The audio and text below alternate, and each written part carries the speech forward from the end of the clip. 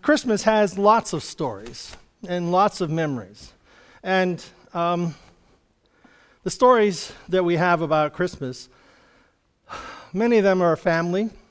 You know, I remember being in church. I was raised in church. And I know I've said this before, but it's kind of funny. When I was a kid, I had a drug problem. I was drugged to church on Sunday morning, drugged to church on Sunday night, drugged to church on Wednesday night, you know. We were in church all the time. And it was, and most of my life is either about the farm or about church. And so we're grateful for the experience of being in church. And if we don't put something good in our life, where do we expect good to come from? You know, the goodness that we think of in our society, where do we find it? Where do we find good? And I mean, there are good people who do good things, but where does the goodness come from that's inside of us? Is it just something we pick up along the way? Is it something we inherit? Is it something we learn? Well, the scripture is the foundation of that which is good. It is called the good news. And the good news is that there's something greater to ourselves than just us. There's something greater about who we are than what we can do.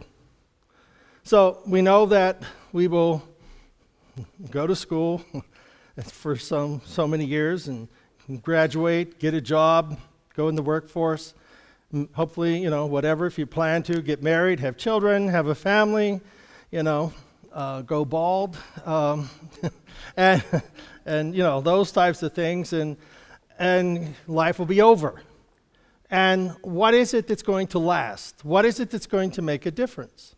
And we sometimes like to go into fields of service that will make a difference in people's lives, and you know, and whatever those are, it just varies with everyone's calling. But I think that God has given to us a very special gift, and the gift is you. The gift that God has given to you is you.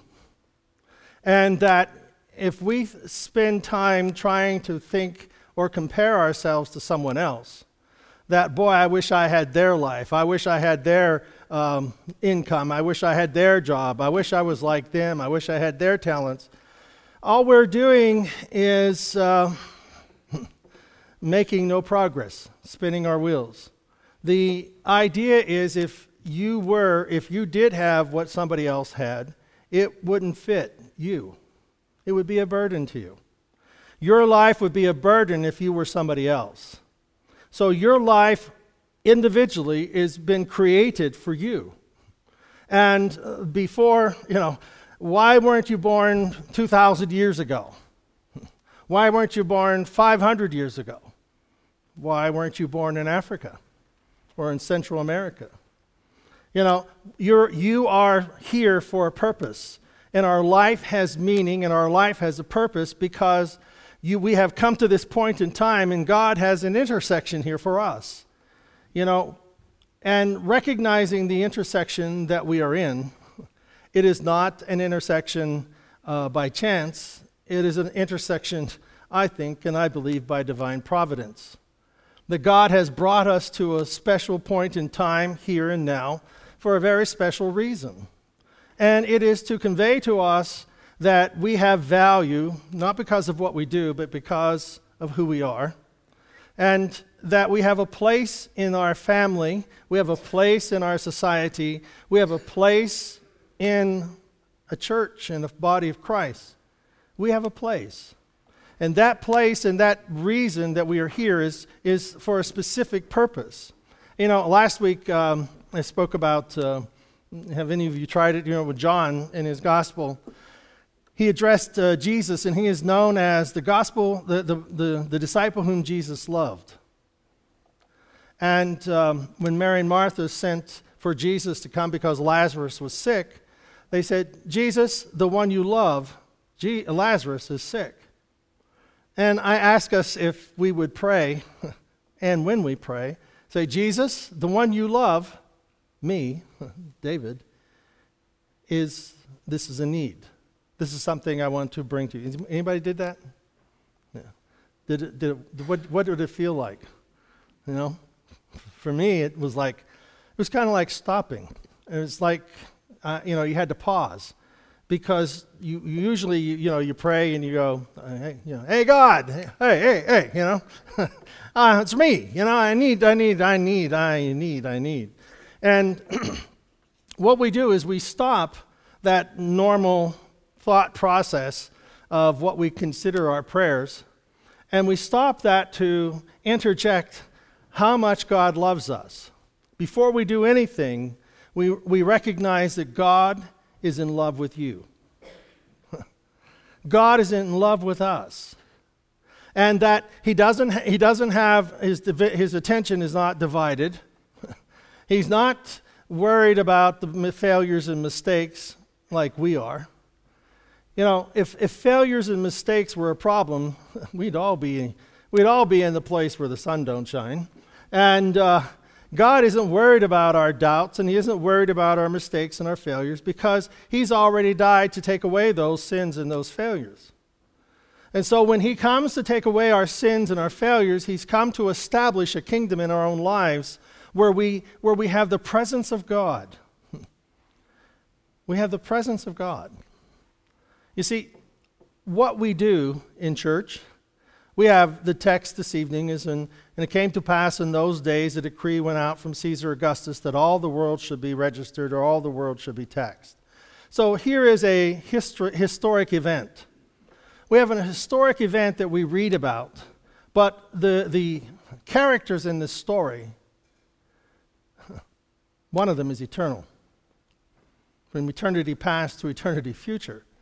And we have a story about how that Christ has come, and it's so amazing, and I think of it in the context that before there was creation, before there was a thought of the world, God knew that man would fail, man would sin, and God says, Jesus, part of the Godhead, says that I will be the sacrifice for the sin. Before there was ever a sin, Jesus set himself to be the sacrifice.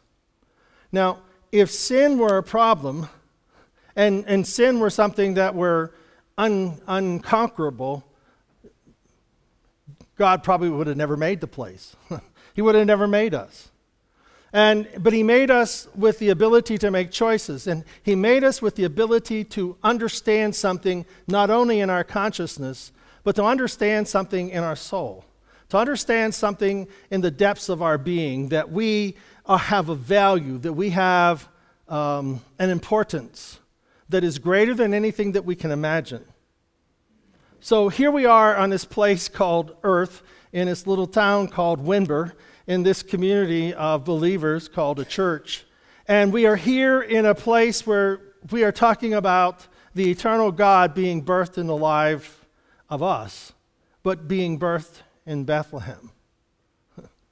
And so God has a purpose. God has a gift.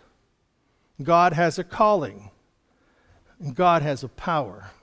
His power is that which resides in our hearts and our lives. And when Caesar Augustus, the world should be registered.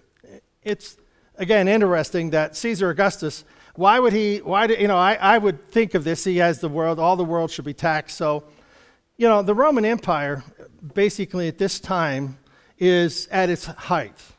It goes from Britain to, I don't know what the town was or the country area was. It basically was ruler over the then known world. Daniel, chapter 2, verse 44, Daniel predicts that in those days the kings of the fourth monarchy, it's like, okay, what's the fourth monarchy? The Babylonians, the Medes and the Persians, the Grecians, and the Romans. In the fourth monarchy, there will come this guy, there will be this virgin that will have a child. And Quirinius, the governor, he doesn't, it isn't so much that he wants to have all this money from the taxation. He wants to know how many people are in his kingdom, so that it gives him more authority and more oomph, strength as a leader. And so here is Mary and Joseph in the wrong place, because they're not in Bethlehem. Bethlehem's where that Jesus is to be born. And what happens is Quirinius, this guy, this governor, makes a decree because he wants to know how powerful he is, and he wants everybody to go back to their home village and be taxed. And what he is doing for his own glory, he ends up fulfilling the will of God. See, the reason I emphasize that is sometimes people do things that we don't like and puts us and places us in situations that we think are just makes a mess of everything. And how do we know that that's not the hand of God moving our life? Moving us in a way that we will be at a certain place at a certain time so that we can receive the blessing that God wants to give. So all went to be registered, everyone to his own city. And Joseph also went up from Galilee out of the city of Nazareth unto Judea, to the city of David, which is called Bethlehem, because he was of the house and the lineage of David. You see, there was a prophet named Micah who said, "But you, Bethlehem, though you are little among the thousands of Judah, yet out of you shall come forth to me the one to be ruler in Israel." So here is these. See, this is the thing about the Scripture. We just don't have Jesus showing up at 2,000 years ago on a scene. We have Jesus being predicted, Jesus being told that there is a Messiah coming.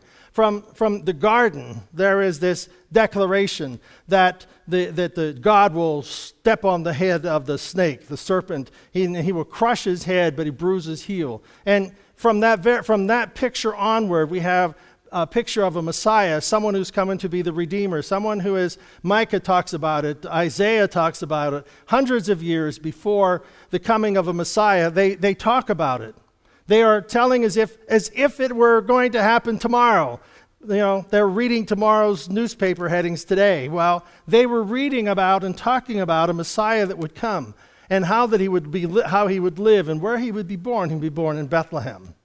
And, how that he would die and his crucifixion and all the things that would take place. The Scripture outlines all of those things, and then comes Jesus at the appointed time. And he comes to save us from our sin. And our sin is our failures, our mistakes.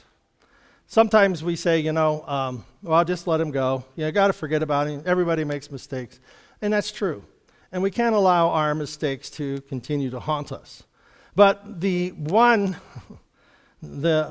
purpose of redemption is that when Christ forgives us, that our lives are completely clean. There's no trace of that sin. On one side of my papers there's lots of stuff. On the other side, there's nothing. No, that's not a blank screen in my mind. That's on the paper. Okay. But what happens when Christ forgives us, all of the mistakes go away. Because the blood of Christ is that which forgives us, and the forgiveness of Christ is so complete that every sin, every failure of our life is completely gone. Now, we can do what God cannot. We can remember our sin. And God chooses to forgive us of our sins so that our past does not continue to dictate that we continue to commit again the same sin. You think about people who, wow, you know what, I'm going to clean up my life. In another week, we're going to have New Year's resolutions. And they're going to last 24 hours, a week, 2 weeks. The ability for us to clean up our act doesn't work. The ability for God to change a life is the foundational principle of life. I think of one of the groups that we have. It's called Teen Challenge, and it's a drug and alcohol. It's not just for teens. It started out many years ago, basically focusing on teens. But it is a program that deals with drug, alcohol abuse, and people who are addicted. And the success rate, this was studied by the government, the success rate was 80%. 80% of the people who 10 years later are clean. And the places that are done by our society and intervention and things, 10 years, 1 out of 100, 1% are clean. And the government came to the leaders of the Teen Challenge, which is all over the world now, and they came to the leaders and say, we will pay everything for you. We will buy anything you need. We will give you money to take care of our problems that we have. We will pay you everything, but you have to stop using God in your program. Well, of course, God is the center of it. And you see, whenever we start thinking of Christ as being the center, He's the center of our life. And whenever Mary conceives and receives this in her heart, and I think of it as when the Word of God, which is eternal, enters into our heart, and there are promises there. When the promises touch our life and they're born in us, it's conceived by the Holy Spirit inside of us. You know that I'm loved by God. I'm forgiven by God. That's a truth that God has to birth in our hearts, not in our heads. Our heads can understand it, but our hearts take hold of it to affect how we think and feel and do. So, Mary has a child, and the baby is born in Bethlehem. And when they get to Bethlehem, there's no room in the inn, kind of symbolic of humanity not having room for God. And there's no room for them in the inn, and the baby is born, and she wraps him in swaddling clothes. I remember that as a kid growing up in church. She wrapped him in swaddling clothes. What's swaddling clothes? I found out about a few years ago. They're nice little rags that are laying around a stable, I think. And this morning I spoke about the poverty of Mary. You know, Mary in her Magnificat, that she talks about herself as a lowly servant, meaning that not only is she poor in spirit, blessed are the poor in spirit, for they shall inherit the earth. Not only is she poor in spirit, but she's poor as a person and as a family. They are very poor. And the one commentary talked about how her poverty was not only that she was poor and her family was poor, but she was kind of the least of her family, the outcast of her family. And so Mary did not look at herself as being this outcast and go, woe is me, and God doesn't like me, and look what's wrong with me, and look how bad I got it. No, she would find herself, I think, because she knew a lot about the Messiah, she knew a lot about what was going on, she would find herself at the temple. She wasn't allowed inside the church, inside the temple. She'd have to listen outside to the rabbis and them talking, and she would hear them talk. But inside of her, there was this desire to please God and to love God. And God, the angel says, Mary, you're highly favored. Highly favored means, grace means unmerited favor. God's grace is to us. And highly favored. Think of it this way. God's grace is given to each one of us. He has grace and mercy for us. It is impossible for God to have a negative thought about you. So that means we're highly favored. We are highly favored by God that He wants to conceive His word in our life, that we might find forgiveness, and we might find strength, and we might find a desire to live a life that would be pleasing to Him, that would fulfill what we were created for. And see, we were created for many different things. We were created for many different things. Not so narrow-minded as to think, all of you are going to be missionaries to Africa. It's a night preacher. But all of us are going to be people who are part of the body of Christ. And each of us have different ministries. Well, so after Mary has her child, and after that she wraps her babe in swaddling clothes and wraps him in strips of rags laying around the stable, I often thought, well, why wasn't she more prepared? Why didn't her mother send her some clothes for that baby? How many grandmas are here, huh? How many grandmas are here? Yeah. What was the last thing? Take some clothes for that kid. Don't you know enough? Take care of the clothes for that kid. So, but anyhow, she didn't. And when they got their rags and so on. Well, the angel appears to the shepherds. And one thing about the shepherds are, again, another commentary wrote that the shepherds are not ordinary shepherds. These shepherds that are watching these sheep that the angel went to, they are shepherds for watching the lambs who are for the temple sacrifices. These are the lambs that when it comes time for people to buy a lamb to use in a sacrifice, these shepherds are shepherding those lambs, and it's to those shepherds that the angel appears.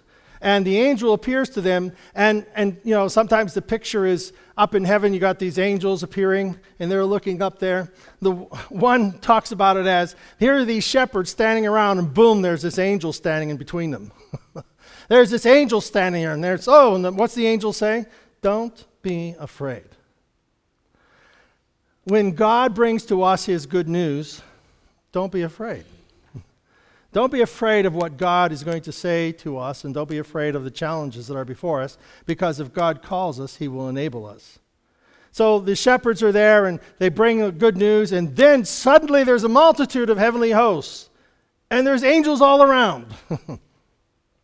Among the sheep and among the shepherds, and they're all singing praises to God. And what happens? The shepherds go to Bethlehem and find the babe, wrapped in swaddling clothes, wrapped in rags and laying in a feed trough.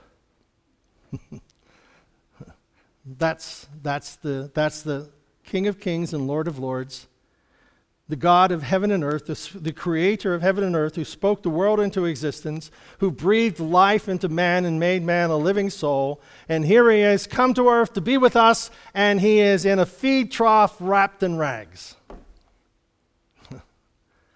That's how much God loves us. That's how much he loves us. And so this Christmas, it's a Christmas season. It's going to be here.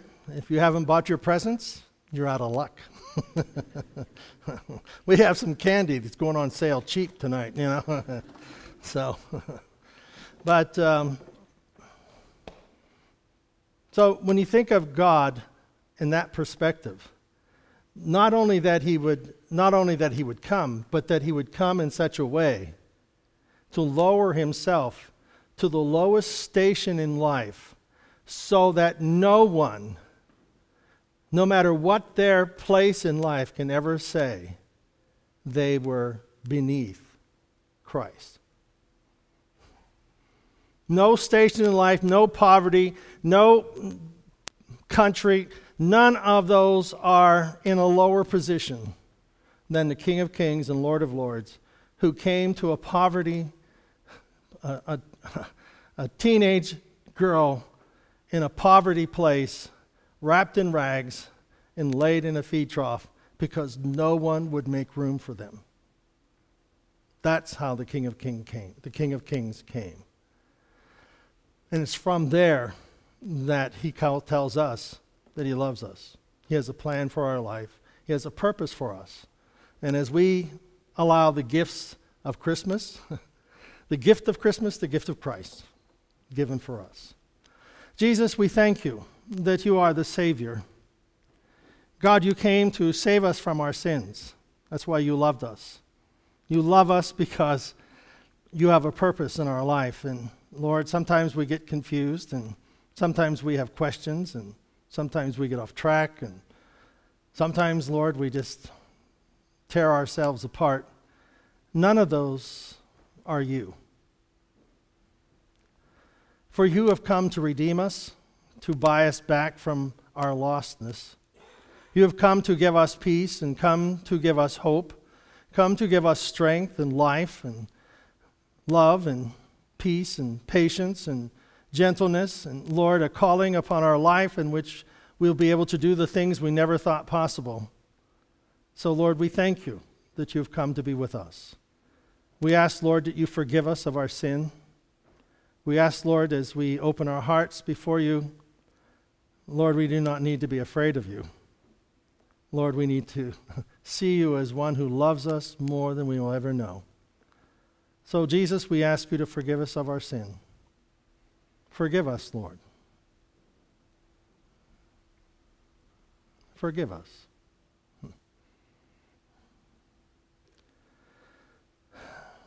Forgive us. Conceive in us the eternal word that we are forgiven. You have a plan for our lives, and our name is written in your book of life. Thank you, God, for forgiving us of our sins. Amen? Amen.